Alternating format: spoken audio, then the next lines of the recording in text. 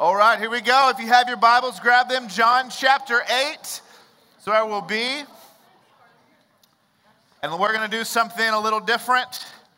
As you get to your seat, would you please stand for the reading of God's word?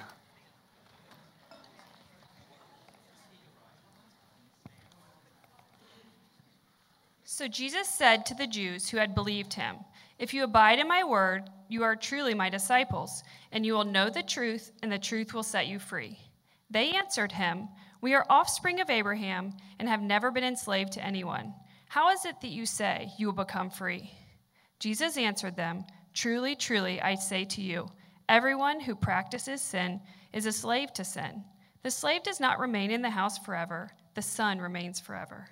So if the Son sets you free, you will be free indeed. I know that you are offspring of Abraham, yet you seek to kill me because my word finds no place in you. I speak of what I have seen with my father, and you do what you have heard from your father." They answered him, "Abraham is our father." Jesus said to them, "If you were Abraham's children, you would be doing the works of Abraham did. But now you seek to kill me, a man who has told you the truth that I have heard from God. This is not what Abraham did. You are doing the works that your father did," they said to him. "We were not born of sexual immorality. We have one Father, even God."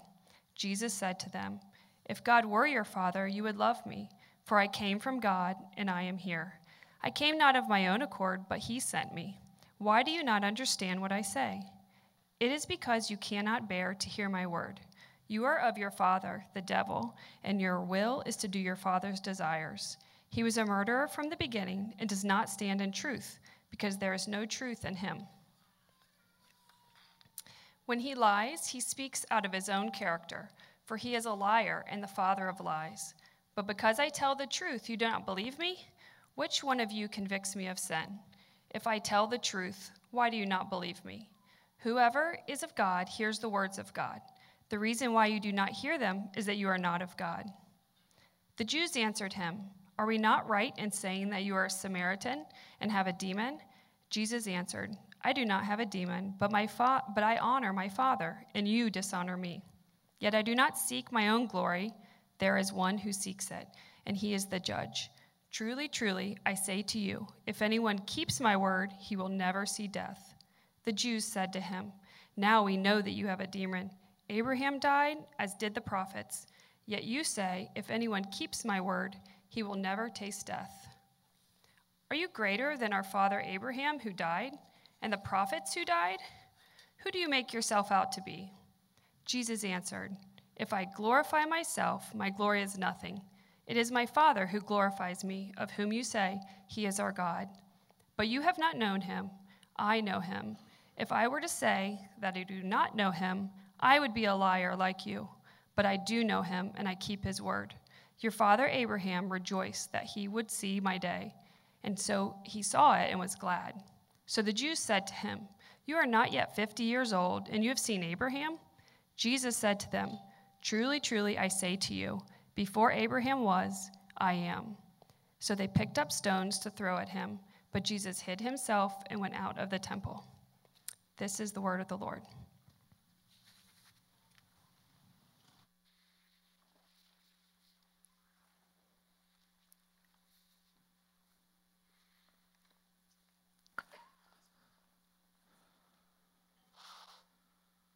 Imagine with me for a moment, you are a slave in the Confederate South, living in a shack off the back of the property, being regularly beaten, regularly forced to do labor against your will, regularly forced to do things you don't want to do. And every night you lay in whatever sort of bed you might have, plotting your escape, plotting your freedom. You think about where the guards might be and how you might get around them. You think about how you would trick the dogs so that the dogs wouldn't chase you down and tackle you and bite you, and that you might escape them. You think about where is the Underground Railroad and how you might find it and get to it and make it to the north. And you lay in that bed and you plot and you think, and then finally the opportunity comes and you take your chance because you would rather live free or die. And so you take your chance, you go, you get out of the house, you get past the guards, and you hit the woods, and you run like you've never ran before, and then you hear it. You hear the sound of the dogs barking, and you hear the sounds of shotguns blasting in the air, and you hear the sounds of your master yelling for you to come back, or else. But you run, you continue to run. You jump over fallen trees. You hear the rustling in the ground. You run. The dogs are barking. They're close, but you run because you believe that if you could only make it to the Underground Railroad, you will be saved. You will be free. Free at last. Free at last. Oh, thank God I'm free at last. Freedom. People run for freedom. People have written speeches to inspire freedom. Wars have been fought for freedom. Governments overthrown for freedom. Our country, in fact, all of Western civilization is founded on the idea of freedom. We love freedom. We will fight for freedom. We will stand proud for freedom. Everyone wants to be free. We want to be like Mel Gibson and paint our faces and charge into battle and yell, "Freedom!" And yet, we are not free. Let me ask you a question.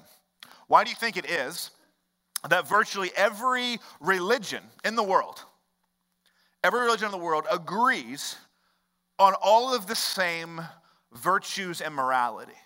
Why is it that whether you're a Buddhist or a Muslim or a Christian or a Jew or a Taoist or anything else, that everyone agrees that you should love your neighbor as yourself? Everyone agrees you shouldn't lie. Everyone agrees you shouldn't murder. Everyone agrees that you should be kind.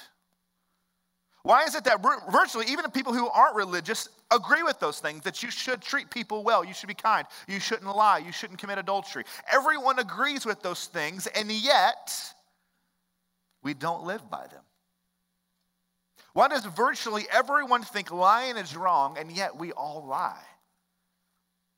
What is it about the human condition that we can know exactly what we're supposed to do, and we can know the consequences if we don't do that thing, and yet we still do the wrong thing? What's the deal? You see, we sit here in the freest society in the history of the world. We are, by all accounts, free. But the Bible tells us that we are actually the opposite. Not only are we not free, but in fact, we are slaves. Jesus tells the crowd in our story this morning, he says, "The truth will set you free." And their immediate response is a little confusing. They say, "But we're children of Abraham. We've never been enslaved." It's a weird comment because as an Israelite, of all people, they would have known what it was like to be a slave. I mean, look back in their history when they were slaves in Egypt, 400 years, until God rescued a part of the Red Sea and sent them out. And after they became a nation, Babylon came in and took them out, brought them at home back to Babylon as exiles, as political exiles and as slaves. And what's really ironic is in this very moment that these people are responding to Jesus, we've never been slaves, they are literally under Roman occupation and control. They are no longer a sovereign country, but a Roman territory. They were political captives and political slaves to Rome. The people of Israel knew what it meant to be a slave. But the thing that they never quite understood, the thing that throughout all of their history that God was trying to shove down their throat, trying to show them that they never quite really understood, that whether they were individually slaves or politically slaves, that their physical slavery was but an arrow pointing. That their physical slavery was but a sign showing them that there was a deeper problem, a deeper issue, that they were actually spiritually slaves. And this is the point Jesus is trying to get across in verse 34. He says, everyone who practices sin is a slave to sin. Everyone who practices sin is a slave to sin. And that would be the whole world. That would be everyone who has ever been born is then therefore a slave to sin. But the problem's worse because when I tell you that you're a slave to sin, every one of our reactions as we think about that is, no, I'm not. I'm not a slave to sin. I sin sometimes, but I'm not a slave to it. We have this notion in our minds that we're free, and yet all the while we are obeying our slave master's voice, and we are happy to do so. See, the problem is that we're slaves and sometimes don't even know it, which is the worst kind of slave. A slave who is a slave and doesn't know he's a slave. Jesus in this passage doesn't hold back any punches. He really goes after them, and he not only tells them that they're slaves to sin, but he tells them that the reason they're slaves to sin is because they follow their father, the devil. Verse 44. You want to talk about making people mad? I mean, this ticks them off, and they so much so that they pick up rocks and are ready to kill him right then and there because he says this. He tells them they're enslaved to sins and that the devil is their father, their master, and they obey his voice. Why is Jesus saying that? What is his point? You see, his whole point is this. Sin is not simply an action we take. Sin is actually a power over us. Sin is not simply things that we do that we shouldn't. Sin is actually a power over us that enslaves us. To be a slave is to be, by definition, powerless. It is to be under the power and control and the commands of another. And you need to understand this important distinction when it comes to our sin. You and I are not sinners because we sin. Rather, we sin because we're sinners. I'm going to say that again a little differently to help you. We sin because we are sinners, not we are sinners because we sin. And that's an important distinction. It's not as if when we turned 3 or 4 years old and we committed our first sin, that at that point in our life we became a sinner. In fact, it is the exact opposite. The reason that we ever did commit a sin, the reason that we ever sin is because at a root deep inside of us level, it is in our nature that we are sinners. And there is no part of us, no square inch in all of your mind, soul, or body that is unaffected or broken by the power of sin. Our minds, our hearts, our wills are all under the domain and power of sin. We're enslaved to it. And that sounds pretty depressing. And so this morning I want to show you three ways in which our slavery to sin reveals itself in our lives, like what it looks like. And then I want to show you, ironically enough, 3 ways to set you free. 1, sin destroys your heart through a longing for more. See, it always begins the same way. There is this need in your life. You have some need that you think you have that will satisfy some part of you. There's something in your life you think, if I had that, I'd be happy. If I could do that, it would make everything okay.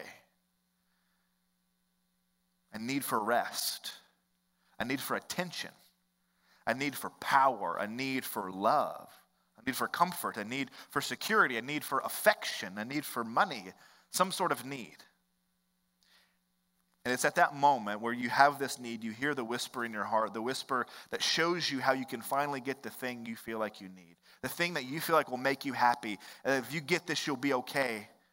And even if it's something that you know you shouldn't do, something you've told other people not to do, still the whisper gets louder and louder in your heart, and you begin to want that thing.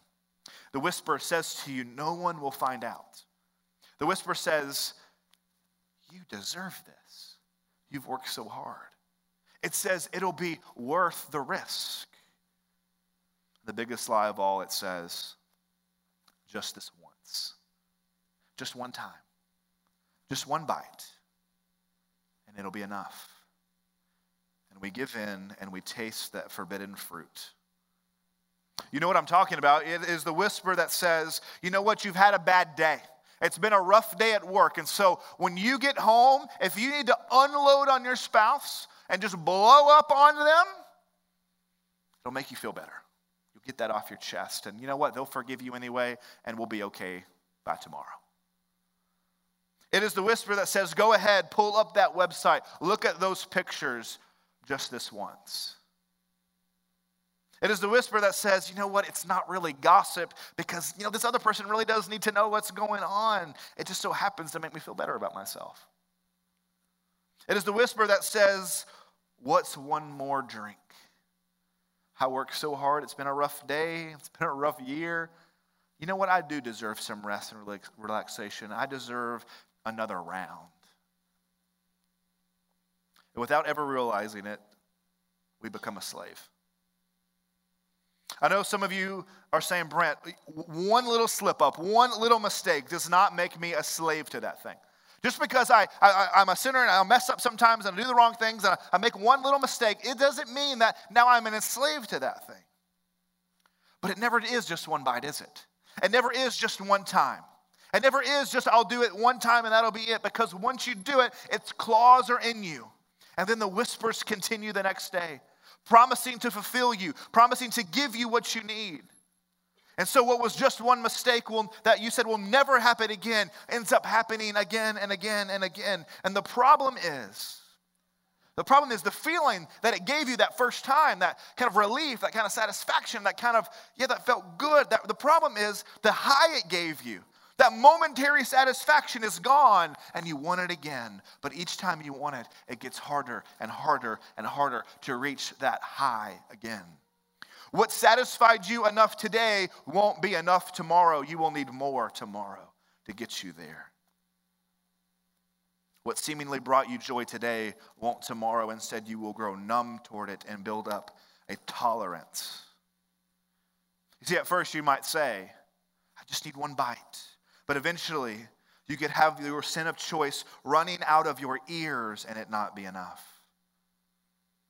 When I was in high school, y'all will find this funny. When I was in high school, cell phones were just becoming popular. And I remember getting my first one. It was one of those flip ones. Y'all remember that? Like flipped up. And it only had one camera on it. Right? There was no front-facing camera, so you could see how you were taking your selfie. It only had a camera on the back. So if you wanted to take a selfie, you had to reach out and kind of guess where your face was, take it, and look and go, oh my gosh, I completely missed. I got like half my face. And you'd have to do it again. All right, until you could get it just right. Well, I had a friend in high school, this girl who I remember watching her one day take selfies at the fair. We were at the fair, and she was taking selfies. And, she must have taken 50 of them until she got the right one. She must have taken 50 until she got her the right side, with her hair the right way and her eyes looking the right way and her smile looking perfect. And when she finally got the most perfect, best selfie, she could finally post it to her MySpace page. Do y'all know what that is? Y'all ever heard of that? She didn't know it yet, but she was a slave to her self-image. Her image and how others saw her was her master. It controlled her. It commanded her, and she had no idea because she was just posting a selfie and wanted to look good. Eventually, it's moved past selfies. It wanted more. The sin craved more, and so selfies and the likes or whatever on MySpace wasn't enough, and so eventually she stopped eating lunch at school because she wanted to lose a little bit of weight. And when that wasn't enough, she began to make herself throw up. When even she would eat a little snack, some goldfish or something, she'd make herself throw it up because it was too many calories, because she needed to lose more weight. You see, what seemingly started out as innocent, the taking of a perfectly good selfie to look good online, to get other people to notice you, to want to think she was beautiful, became an idol and a sin in her life that was destroying her health, causing her trying to be beautiful, it caused her to do the opposite. She was so skinny, she looked sick. It enslaved her. The sin that promised her beauty left her so skinny she looked sick.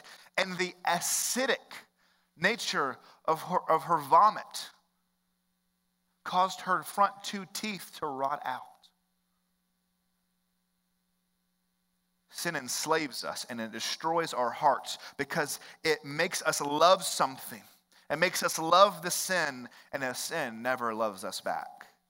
And even though it cost us more and more to get less and less in return, we gladly obey because deep down we love it. And we believe that our master, our sin, knows best. It destroys our hearts through wanting more and more and more. But 2, it destroys your mind. See, the first way that we see that we're slaves is it destroys our hearts through making us want more. But second, it destroys our mind. If you have ever confronted an addict over their addiction, you know how difficult of a conversation that is. Because as soon as you tell an addict you have a problem, what do they say? They say, it's not a problem. I can quit anytime I want. I can quit anytime I want. It's not a problem. And in their own mind, the problem is they believe it. They believe they're in control, and instead of ever quitting their addiction, they rationalize it and justify why they do it. They say to themselves, I'm only going to do it for a little while and I'll stop. It just helps me get through the day. I just need this. It's not hurting me. It's not hurting anyone else, so get off my back. They live in denial that their addiction is hurting them. They live in denial that they have control over it. They believe they're in control, but in reality, they're slaves. Addiction destroys the mind because you can't even see the behavior has changed. You can't see the way you're making excuses for your behavior. You can't see the way it's changing you. And this is not just true of addicts. It is true of every one of us who sins. All of us. Because sin is addictive. When we give in to sin, it gets its claws deep inside of us, and we begin to make excuses and deny that it's a problem. We believe we're in control. We rationalize. We justify. We get to a place where we cannot think objectively about our sin. It deceives us. We can't see how our sin is destroying our own lives, or think we're in control when really it's our master. Your cravings make you think whatever you need to keep. Whatever you need to do, keep doing it. The man addicted to pornography believes that he'll never get caught. He thinks it's no big deal. He thinks, you know what, I'm not actually having a real affair, so this isn't that big of a deal. Sin has a power over you. It's your master, and it never wants you to leave. It wants you to stay. And so it works denial in your heart. Denial that it's hurting you. Denial of the consequences. Because it never wants you to leave. What sin is actually doing is making you think that you are in the driver's seat when actually you're in the trunk. It destroys your mind. There's no more perfect example than in Lord of the Rings, praise God, when Frodo, who has the ring, there's this evil ring that he's got to take to a volcano across the world to throw it in and destroy it. And he wears that ring on a necklace around his neck. But because it's evil, it begins to warp his mind and warp his heart.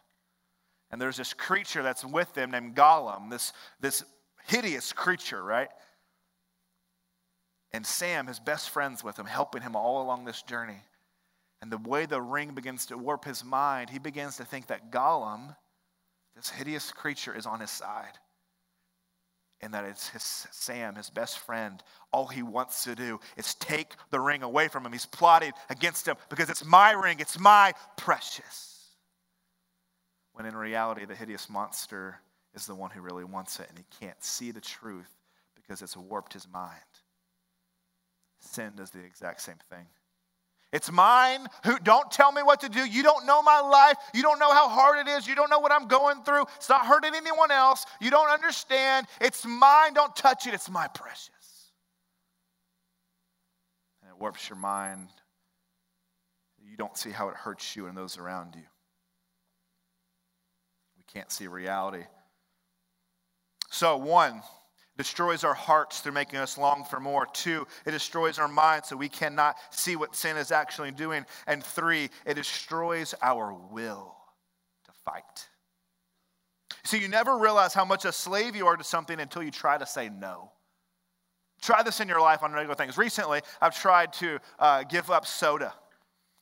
And you would be amazed. Some of you have done this, but I don't know. For me, you would be amazed at how my soul longs for a drop of the holy nectar of Mountain Dew. I try to say no, and it's just like, drink me. And it's like so good, I want it so bad. You realize really quickly how enslaved you are to something when you try to deny yourself something. The great Puritan preacher Jonathan Edwards says it this way: sin turns the heart into a fire. And there's never been a fire that said, enough fuel, I'm satisfied. And in the same way, there has never been a heart that said, I've had enough success, I've had enough love, I've had enough approval, I've had enough comfort. Sin makes you need more, and it warps your heart. It makes you deny, and it warps your mind, and then it warps your will. And never wants to be denied. And here's how you know it has you. Here's how you know you're like in stage 5 of slavery to the sin. When you are trying to escape the distress in your life that the sin has caused, when a sin causes a certain distress in your life, the way you try to escape it is by going back to the sin that caused it. When you do that, you know it has you. You know you're a slave when the way you deal with the problems your sin causes is by going back to them. I can remember what my dumbfounded look on my face must have looked like when I saw my great-grandmother, who had just been diagnosed with lung cancer from smoking since she was 8 years old,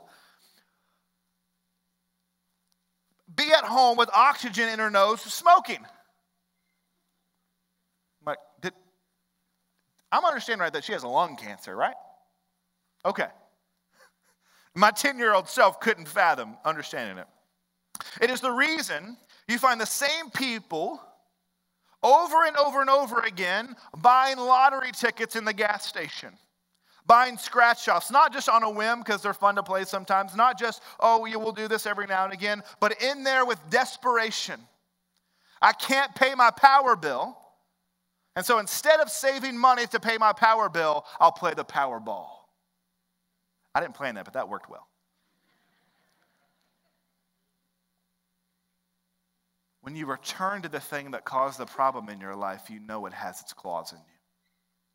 When getting the lottery tickets is what caused you to have no money to feed your family, and you think your only way out is to get more lottery tickets, you know you got a problem. You know sin is your master and you're a slave.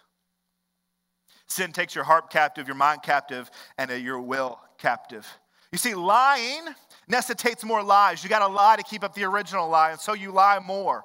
You lie so much until the lying becomes so natural to you that the lie begins to feel like the truth. Well, you see, when you told the first lie, you still had an appetite for the truth. But as you continue to lie, it goes away and becomes your master. You see, all sin is a power that wants to control you. It is a fire inside of you that wants more and more fuel.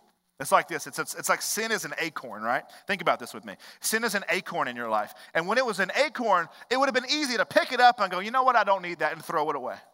But you don't. You say, you know what? It's just an acorn. It ain't hurting anybody. No one cares. No one sees this acorn. It's not a big deal. It's just me and my acorn. Get off my acorn. Nobody even sees it. And then because you ignore it, because it's not a big deal, that acorn falls into the ground and it begins to sprout, and then it's a little sapling. And you say, you know what? It's just a little sapling of a sin. It's no big deal. You know what? No, don't worry about my sapling. Y'all got your own saplings. That's not a big deal. And you think, you know what? I can manage the sapling. It ain't a big deal. I'll take care of it. And then you live your life and you turn around and you look, and that sapling has grown into this mighty oak tree. And you go, I got a problem. And what was once easy to pick up that acorn and throw it away, now you got to get an axe or a chainsaw to chop down this thing. But then at that point you say, I can't do anything about this thing. It's way too big. I can't chop that thing down. You just manage. You try to deal with it. But then it begins to grow its own acorns. And they fall.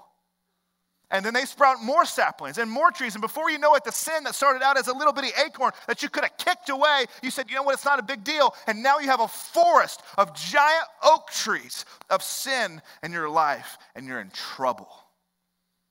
That's the way sin works.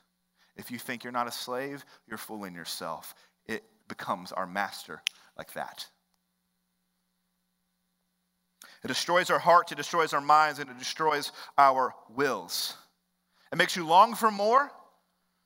It deceives you to thinking wrongly, and it destroys your will to fight. It never wants you to leave. So what do? How do we get free? Time for some good news, amen? Here's the mistake we always make. You say, yeah, Brent, I want to be free of this. I want to be free of this addiction. I want to be free of whatever sin is in your life. And we think, you know what? I'm gonna puff out my chest. I'm gonna be strong, and I'm gonna own it. No, you're not. You think, you know what? I'm strong enough. I'll have strength of mind and heart and will, and I'll turn and I'll stop this. And we think that we have the willpower to slap ourselves on the hand and say, no, I'll work harder, I'll try harder, and I'll stop it. I'll uproot this mighty oak tree in my life. We think we can free ourselves and break our own chains and slay our own sin and be free of it. But let me be clear, that will never work. You will fail again and again and again until you just give up. You cannot do this on your own. There are 3 things in your life you need to overcome your slavery to sin. 1, you need the Son to set you free. Verse 34, truly, truly, I say to you that everyone who practices sin is a slave to sin. The slave does not remain in the house forever.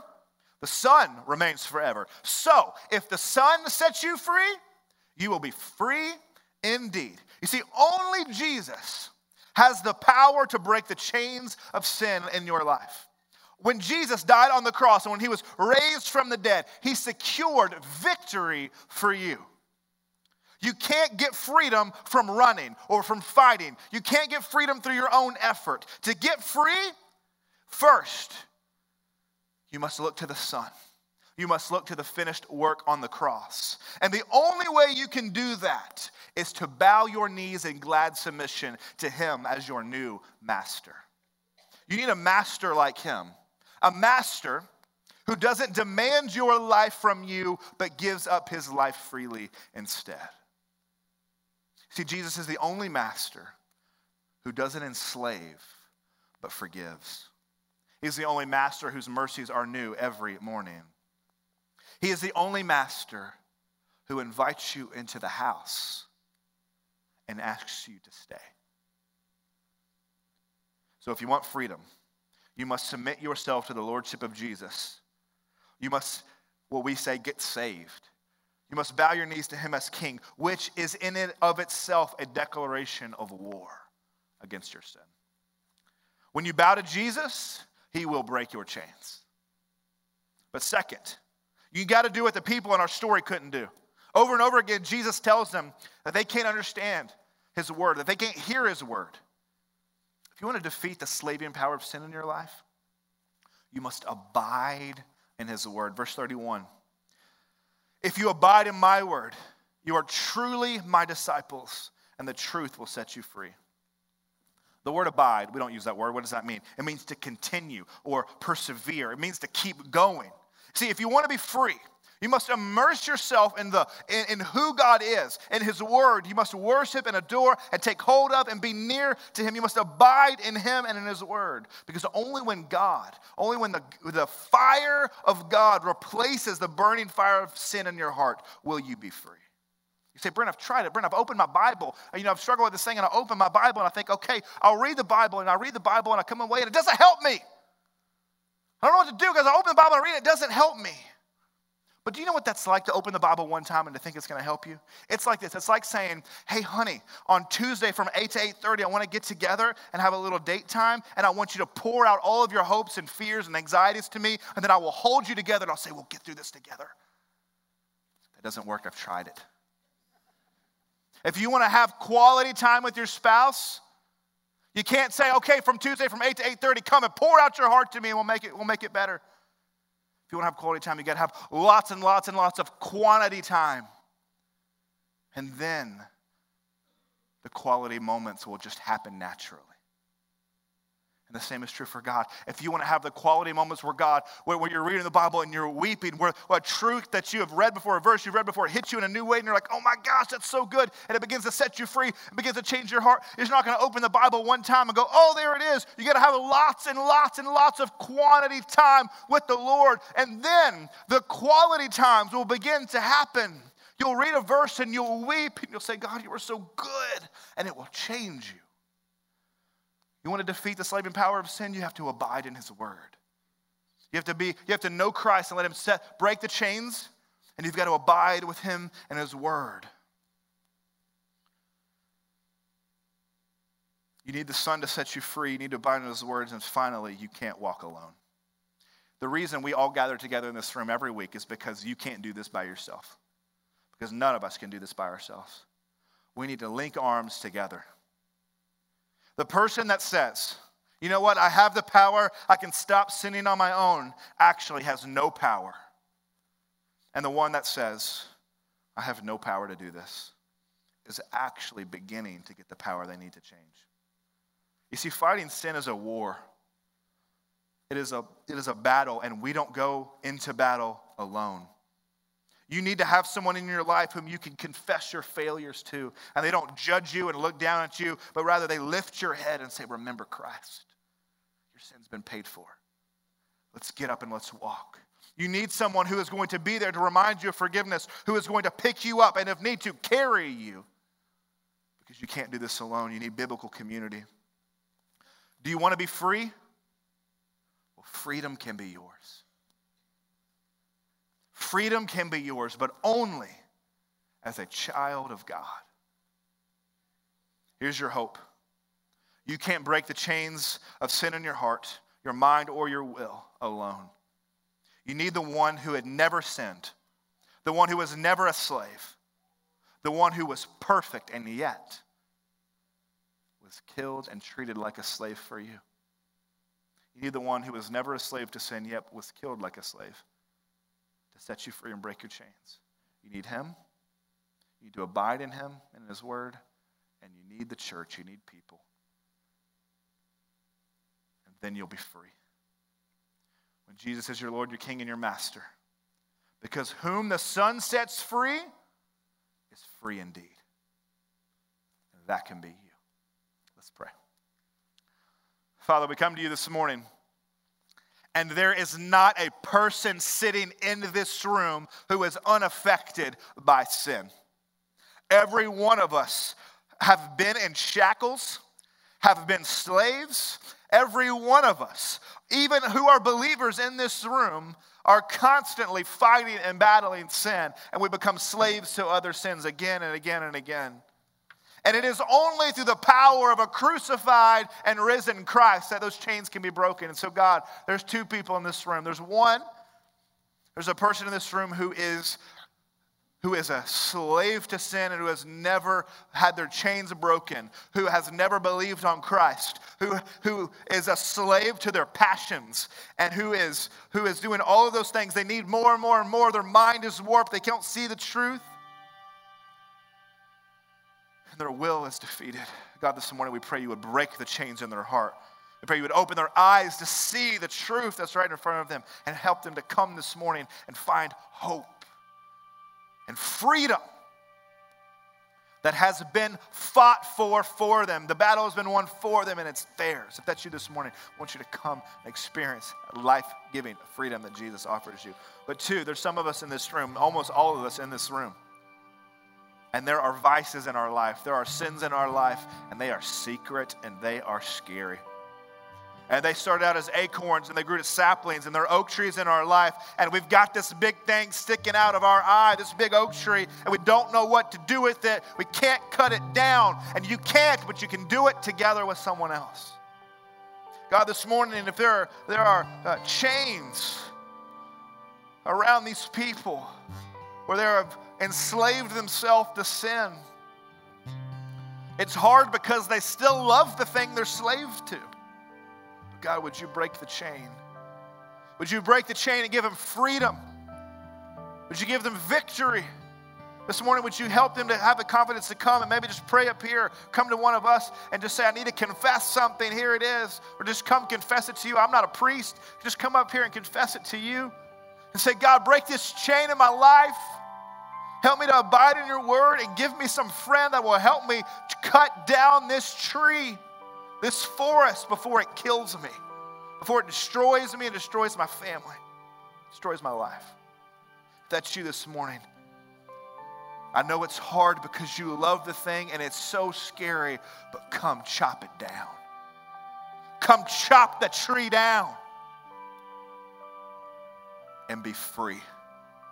Because who the Son sets free is not maybe free. Who the Son sets free is not hopefully free. Who the Son sets free is free indeed. And Jesus, we need you to set us free through the power of a resurrected King. In whose name we pray, and all his people said.